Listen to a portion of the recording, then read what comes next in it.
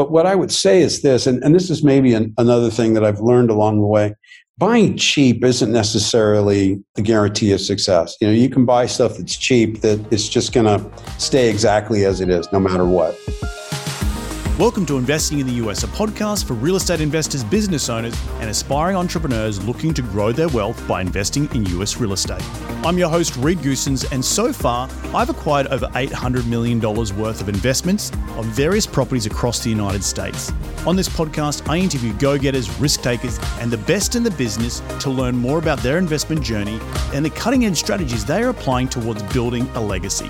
For more on growing your own wealth and by investing in the US, visit www.reedgoossens.com. Today on the show, I have the pleasure of speaking with Mark Hamilton, co-founder of Hamilton Zants, a San Francisco-based real estate investment company with over $4.3 billion assets under management. I'm really pumped and excited to have him on the show today to share his incredible insight and background. But enough out of me, let's get him out here. G'day, Mark. Welcome to the show. How you doing today, mate? Good, Reed. Thank you for having me on, and welcome to our shores.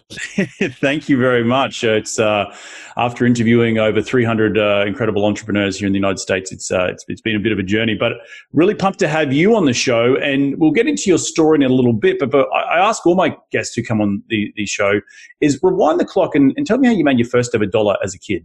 And so I'm just going to take a stab at it. Probably mowing lawns. Our parents gave us allowance based on chores that we did. And I probably, mowing the lawn, probably put a few dollars in my pocket. Back in that day, we really did do lemonade stands. And we were across the street from a community college. So a lot of community college kids came and went and bought lemonade at our lemonade stand, from humble beginnings, right? Right. And that's always a good, introduction into the show, because the show is about trying to tease out your story. And so, you are quite well, you have a huge, impressive portfolio, and you've built Hamilton Zants from scratch. But for those people who don't know, your background, do you want to give us a little bit of a journey, trip down memory lane, and how you got into, the real estate industry originally, and then how you stumbled across wanting to start this company back in 2001? Well, so I will tell you, it happened completely by accident. I should thank my lucky stars, because it was a pretty happy accident. Back in the day when I graduated from college in 1981, I was quite certain that I was going into a career as a writer, as an academic, and probably as a college professor. Fate interceded and put me on a different path. I started out of college. I took a job at a commercial real estate firm just to put money away to go to graduate school. And I knew I was only going to do it for a year. And I just took the first job that came along. And it didn't matter what it was. I mean, I don't know that I was going to flip burgers, but it was an office job. And so I took it. And after a year, I put money away. I said my fare thee wells. I got into graduate school and I went. And thank goodness it was a one-year program, because if it had been a two-year program, I don't know that I would have stayed, because it didn't suit me and I didn't suit it.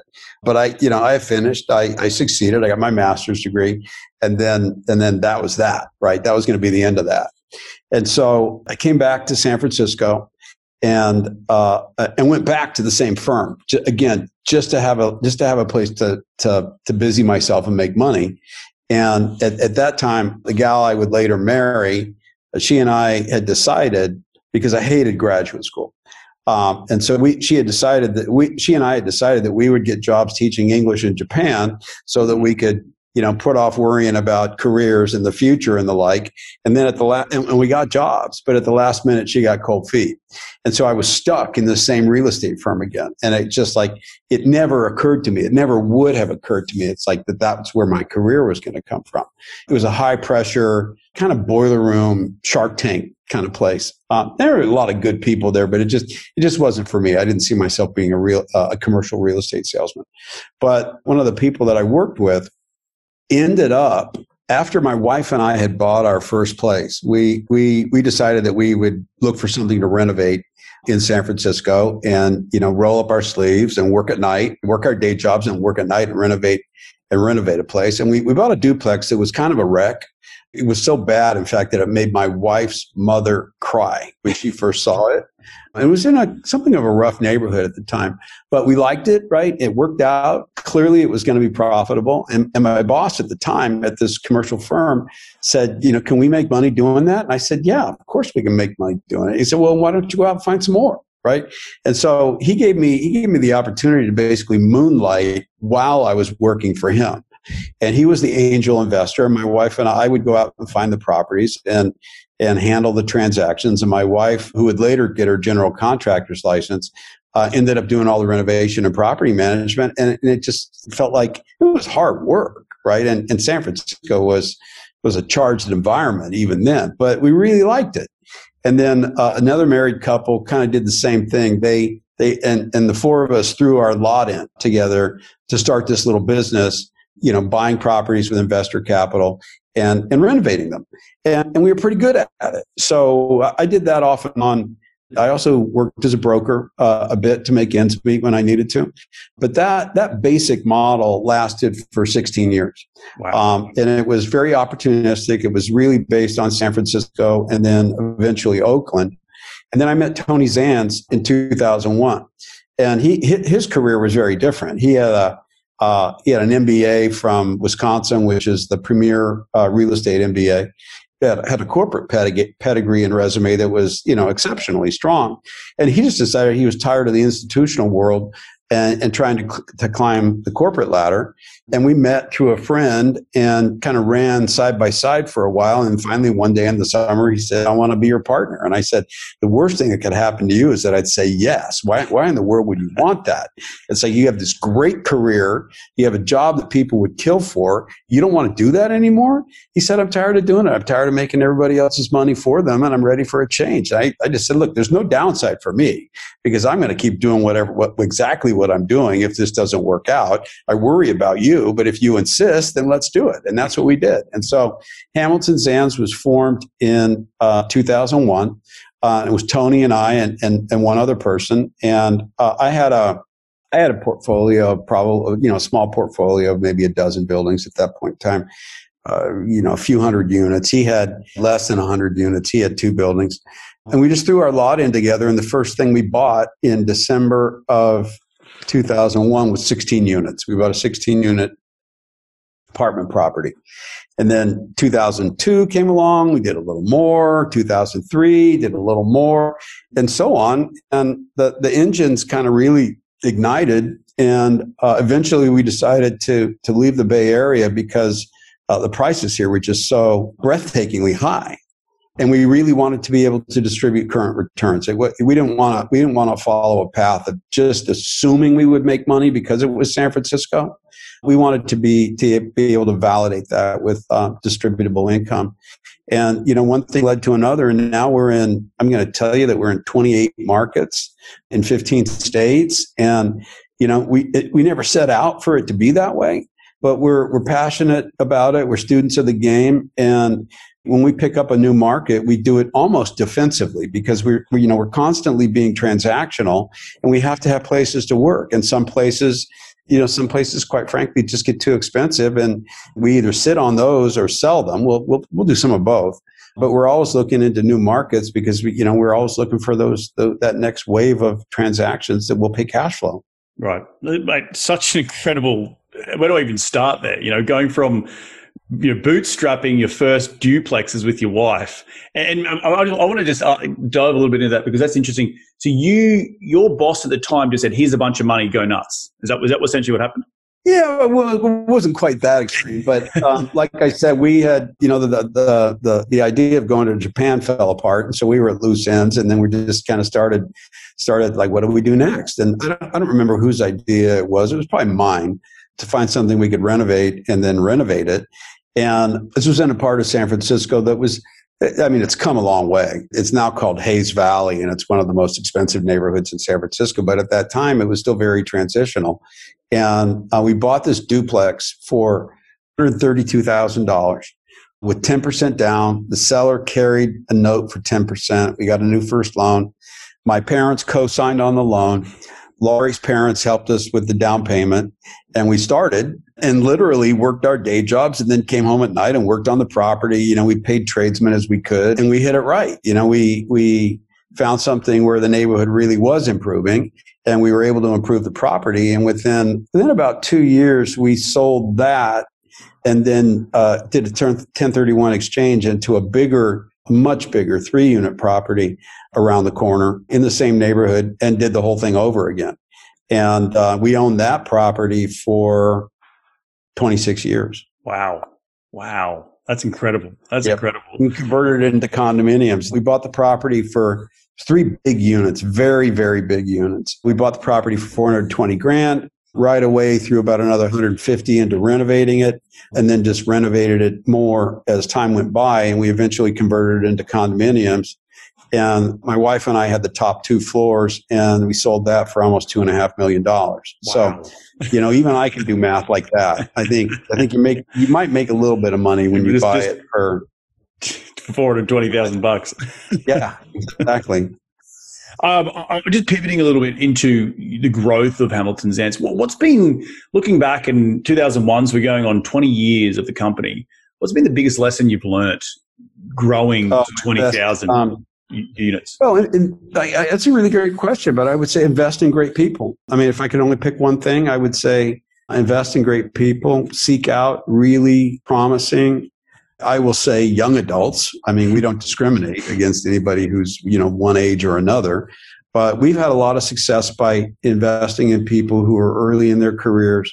A number of our most important staff have started as interns or trainees or, analysts. They've started in one beginning position or another. And many of those people have stayed with us for 10, 12, 15, 18 years and risen through the ranks. And it's just really important to have the opportunity to work with like-minded people who are really passionate about the work.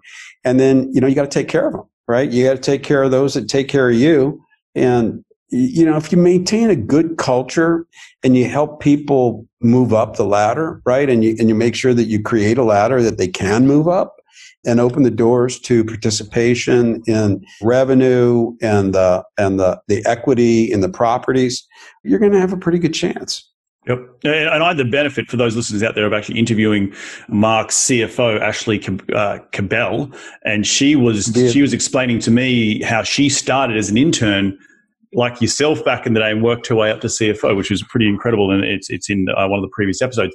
But I do want to go into something you mentioned earlier, which I thought was quite interesting from where we are today in today's market, is you mentioned overpriced and trying to go into new markets when things become too expensive, because you originally left San Francisco because stuff was just getting too out of control. Where are you seeing more affordable stuff today, particularly in the multifamily space? Because, you look across any secondary market, it is going bonkers, 3-4%, like cap rates. Yeah. Like, so what are you doing to stay ahead of that? And where are you trying to look? You don't have to tell me all the secrets of your source, but sure. Where are you going? That's a great question. And there are no bargains right now, right? I mean, there aren't. We worked, let me think, 2018, when interest rates started to go up. Curiously, there was a massive surge of buyer demand, of capital demand for apartments. And that was a year that we worked harder to find deals that year than we ever had. And curiously, it came as interest rates were going up, which to me seemed a little counterintuitive, but probably capital wanted to tie up debt while debt was still cheap. And capital looked at the prospect of rising interest rates as being a response to, surging economic activity. And so that was a really hard year. We ended up probably, over the last 3 or 4 years, we've bought properties in Oregon, Las Vegas, Colorado. We've also bought on both sides of Kansas City, the Kansas side and the Missouri side. We bought in St. Louis. We've bought in a number of different markets in Tennessee, mostly around Nashville. We're buying our first asset in Charlotte, Virginia. We bought about 8 properties in Charlotte, North Carolina. We bought about 8 properties in Virginia, and we bought a few in Maryland and Connecticut. So we kind of went just wherever we could, right? Wherever we found pricing that made sense and some opportunity for cash flow. But what I would say is this, and this is maybe another thing that I've learned along the way, buying cheap isn't necessarily the guarantee of success. You can buy stuff that's cheap that it's just it's gonna stay exactly as it is, no matter what. And I mean, we at times will refer to it as commodity housing when there's no compelling reason to live in a place, and the main benefit that a resident is going to get is going to be cheap rent. That may not really be the basis for a successful investment plan. And what we've found, looking back, is that innovation centers, places where there's a lot of innovation going on, are going to be where you have the kind of economic activity that will support successful apartment investment. And I would just say, if you look at the Puget Sound, it went from being logging and shipping and fishing to being tech, right? Oregon, some of the same stuff. The Bay Area certainly is an exemplar of the value of innovation and technology. But that's also been true in Arizona. I think our number one market over the years has been the I-25 corridor in Colorado. And it's just because of the kind of jobs that are going there. And so if there are high wage jobs going there, if people who are going to drive those economies, those business economies, and those real estate economies are going to be happy there, there's going to be amenities that they like, there's going to be good transportation, there's going to be quality of life, that's a sign. And you need to take that very seriously, because a lot of the biggest decisions that are getting made in the business world are about where can they locate facilities and job centers where people who can work in innovation are going to want to work. Austin, Texas is a prime example. Austin, Texas is probably drawing more technology investment right now than the Bay Area. Colorado, again, a lot of jobs are going there. Atlanta, a lot of jobs are going there.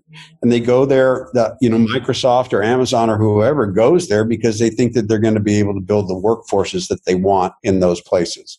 And so, that's what I would say is follow innovation, follow places where there's a lot of science, technology, engineering, math jobs. They call those STEM jobs.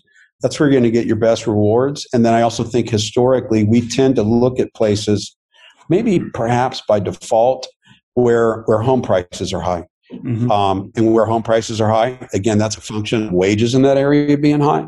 But where home prices are high, it's going to make it a little bit more likely that someone's going to live in an apartment for a while before they go out and buy their first home. So, that's what I would say. Look at places where they're growing jobs.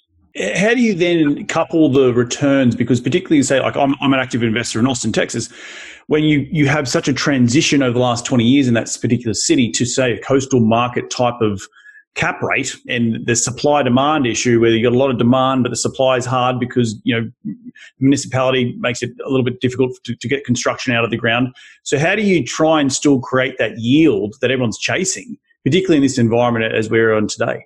An old adage in this business, you've probably heard it, that you make your money on the buy, right? And we bought a property in Colorado Springs, probably 15 years ago or more.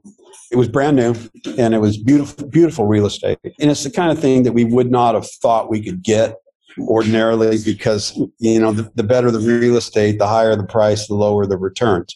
And people tend to pay more for what I would call pride of ownership or jewel box properties, right? They'll accept lower returns. And when I say the prices are high, I might really be saying the returns are too low. But we bought this property. We got into the finals, so the buyer pool, because the owners who had built it, which were a California group, decided it was built to condo specifications. And they decided, like almost at the last minute, that they didn't want the exposure for condominium defect litigation. Yep. So they were only going to sell it to somebody who would put in a covenant that there wouldn't be a condo conversion. And so that knocked the other that knocked the condo converters out of the box, and we got the deal.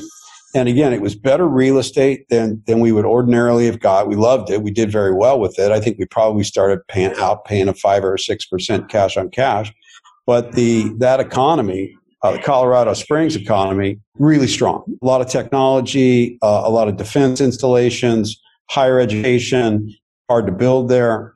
After 10 years of rising income, we were able to basically refinance the property and return all the investor capital and still own it and the investors are still the majority owners in it, and it turned out really well. And so, you just you have to be able to look, you gotta have a little bit of a crystal ball. You have to be able to look forward and you have to be careful with forecasting, but you have to be able to anticipate that certain things are going to happen. In recent years, we've really found that the paying a high price is got negatives and positives. One of the negatives is that if it makes your distributions low, then that's a problem.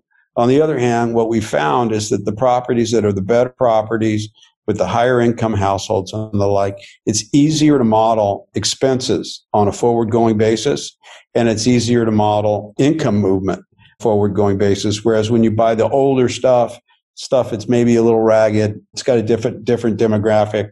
It's harder to anticipate what you're going to have in terms of major maintenance and repair projects on systems, lighting, underground, electrical, water, sewer, the whole 9 yards. That stuff breaks. It wears out over time.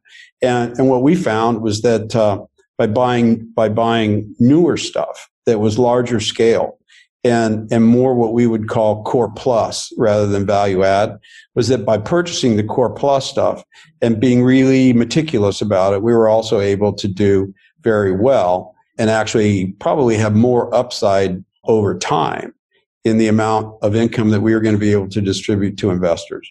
Got it. So it's, you do make your money on the buy. And, if you see something that you see an opportunity aspect to something and you see how you're going to be successful over time, you got to trust your judgment. Mm-hmm. Looking forward back to the crystal ball analogy, because a lot of people that I talk to, it's very much in Austin because Austin is blowing up.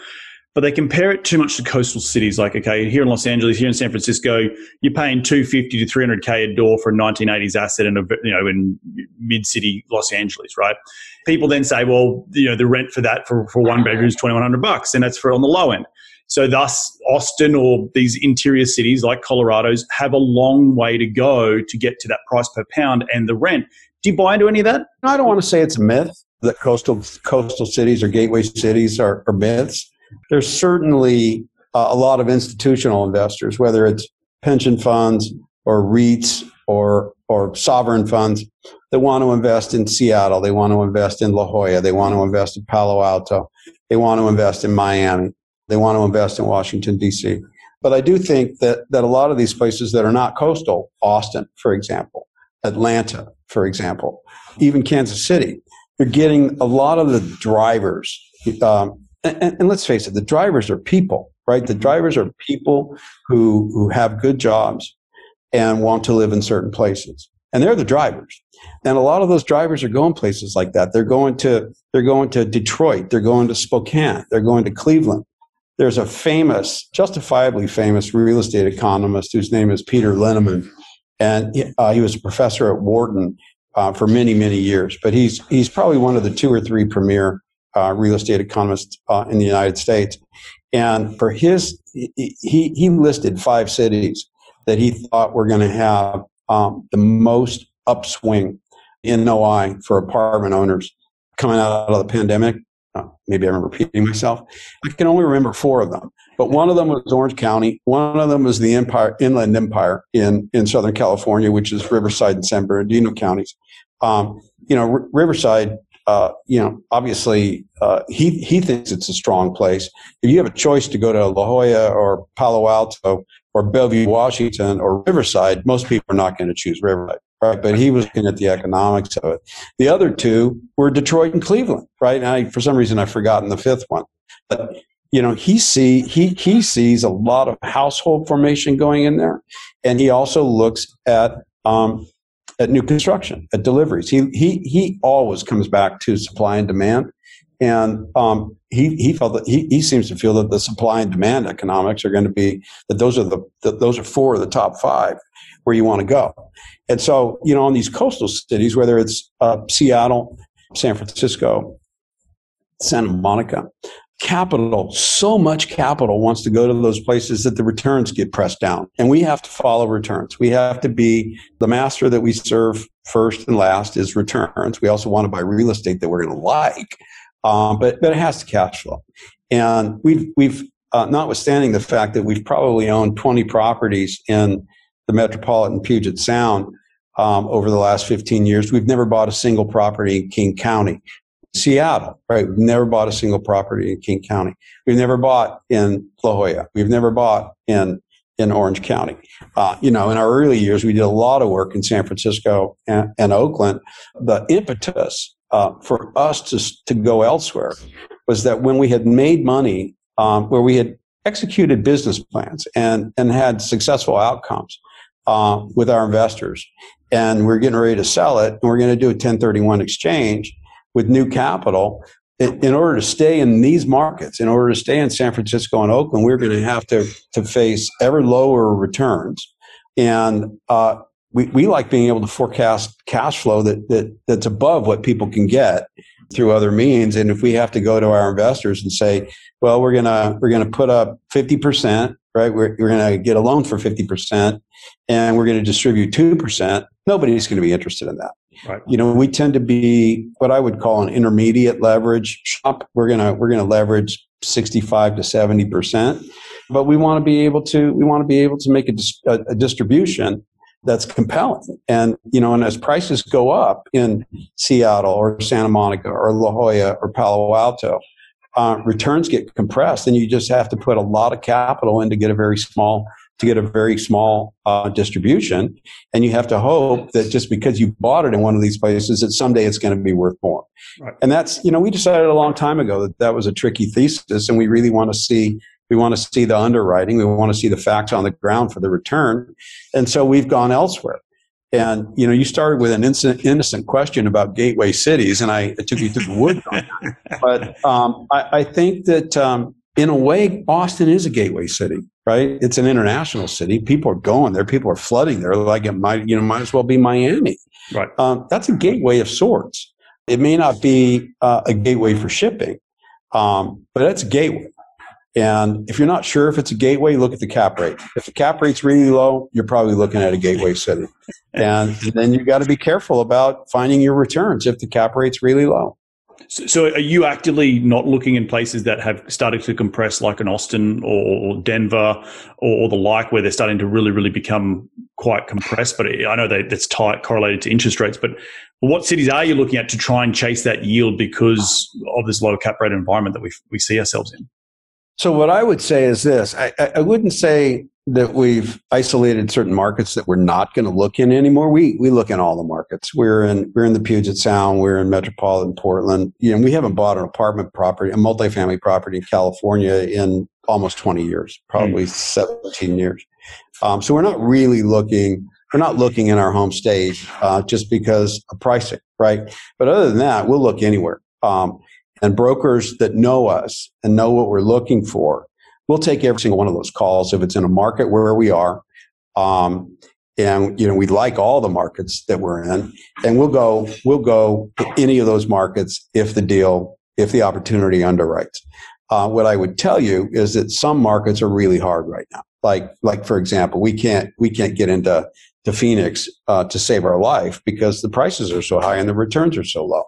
But what I would say is that where we are still hoping to find deal flow would be in Georgia, in Kansas City, Kansas, Kansas City, Missouri, St. Louis, Missouri, North Carolina, Virginia, Maryland, Tennessee. We do have properties in Connecticut. I don't know. I just don't know that we'll see more opportunities in Connecticut. But right now, it seems like we think the Midwest and the Mid-Atlantic are going to be the most fruitful for us. And so we're probably doubling down on our searches in those markets right now. We would also look in Florida, but we probably wouldn't look in Miami or Fort Lauderdale, again, just because of pricing. We've chased opportunities in Tampa and never come away the winner. But we would also look in Charleston, South Carolina. So again, I would say the Southeast, the Mid-Atlantic, and parts of the Midwest are where we're really hoping to find more transaction flow. I love it. Well, look, as we come to the end of the show, I want to ask you where you see Hamilton Zants and in your future, both professionally and personally, in the next couple of years? Let's say next 5 to 10 years. That's a really good question. We're building it to last, and that comes back to one of the first things we talked about is having great people in your shop, and we're building it to be eventually so that Tony and I and Kurt Howcooper, who's our third partner, he's younger than we are, and he joined after we started the company. We all want to be able to retire. I used to think I would die with my boots on, and I've grown up a little bit since thinking that way. And I do think that retirement has a place in my life. But we hope to be succeeded in the organization by the great staff that we have. And, we've been able to build a little bit of a diversified business because we also have, we're vertically integrated with our management company, which is called Mission Rock Residential. And then we have a commercial arm, Graham Street Realty, which does a little bit of urban office, more suburban office, and a little bit of light industrial or flex. And so we also acquire that kind of property through Graham Street Realty, which is a sister company. And then we have a commercial management company, which oversees our commercial investments, but also does third-party business. Mission Rock oversees our apartment business, but also does third-party business. So we want these companies to continue to grow and thrive, and we want people to rise up through the ranks and really get a place at the table in terms of where the economic participation happens. I mean, I've been telling myself that I'm going to work another 10 years. We'll see. It's certainly possible. My wife and I both think that I've got another 10 years in me, and she probably enjoys having me out of the house at some point. We hope that every year just gets better and stronger, and that we have a stronger organization, and that by the time the old guys retire, that there's a very strong organization behind that's going to have if I last another 10 years, I hope that 20 years from now, they say the best 10 years have been the last 10. I want the life of the business to get better every year, whether I'm in it or not. And I think that's what all the partners, what the three primary partners are aiming for. That's awesome. I think that's an incredible vision to have for such a company that's been created from nothing. At the end of every show, we do a quick lightning round, which is 5 lightning questions. You ready to jump into it? Go ahead. Mate, what is the habit you practice to keep on track towards your goals every single day? I spread out all of my tasks and deliverables.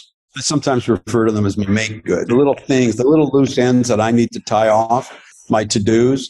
I spread them all out on a table and I put them in a calendar. I try to knock off as many of those as I can every single day.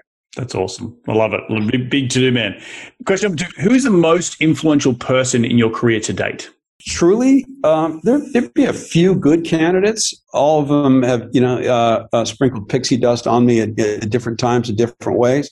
But I would say Jacob Levy. And Jacob Levy was the gentleman who early on saw the opportunity to make money by renovating little buildings in San Francisco. And he didn't blink. He didn't flinch. He just said, go do it. And I got to do my day job while I was doing that. And I got to go running around town looking at stuff to buy. And that was a real breakthrough. And, my wife and I ended up spinning up a little enterprise out of that led to the next enterprise and so on until Tony and I hooked up. Yeah, I would say Jacob Levy. That's awesome. Right. Without him, I don't think you'd be here today, right? Question number 3. What is the most influential tool in your business? When I say tool, it could be a physical tool like a phone or an iPad, or it could be a piece of software that you cannot run the business without. What is it? Anything that facilitates communication. Back in the day, I would have said a telephone. Then there could be time I would have said email or text messages. Certainly now you and I are conversing on this thing called Zoom, which who knew about this 2 years ago. So I'd say anything that facilitates communication and allows anyone to have a meaningful piece of dialogue, real dialogue, a real exchange of thought and discussion about interests and perspective is far and away the most important tool. That's awesome. And second last question is, what has been the biggest failure in your career? In one sentence, what has been that biggest failure in your career? What did you learn from that failure? We do a lot of business with, you're not going to get one sentence out of me, but you can try and. We do a lot of business. Most of our business is with individual investors, but we also do business with institutional investors. And we did an institutional joint venture with Wachovia back in the day, back in the late 2000s. And we put 5-year money on it. When those loans came due, nobody was getting loans, right? It was the deleveraging era.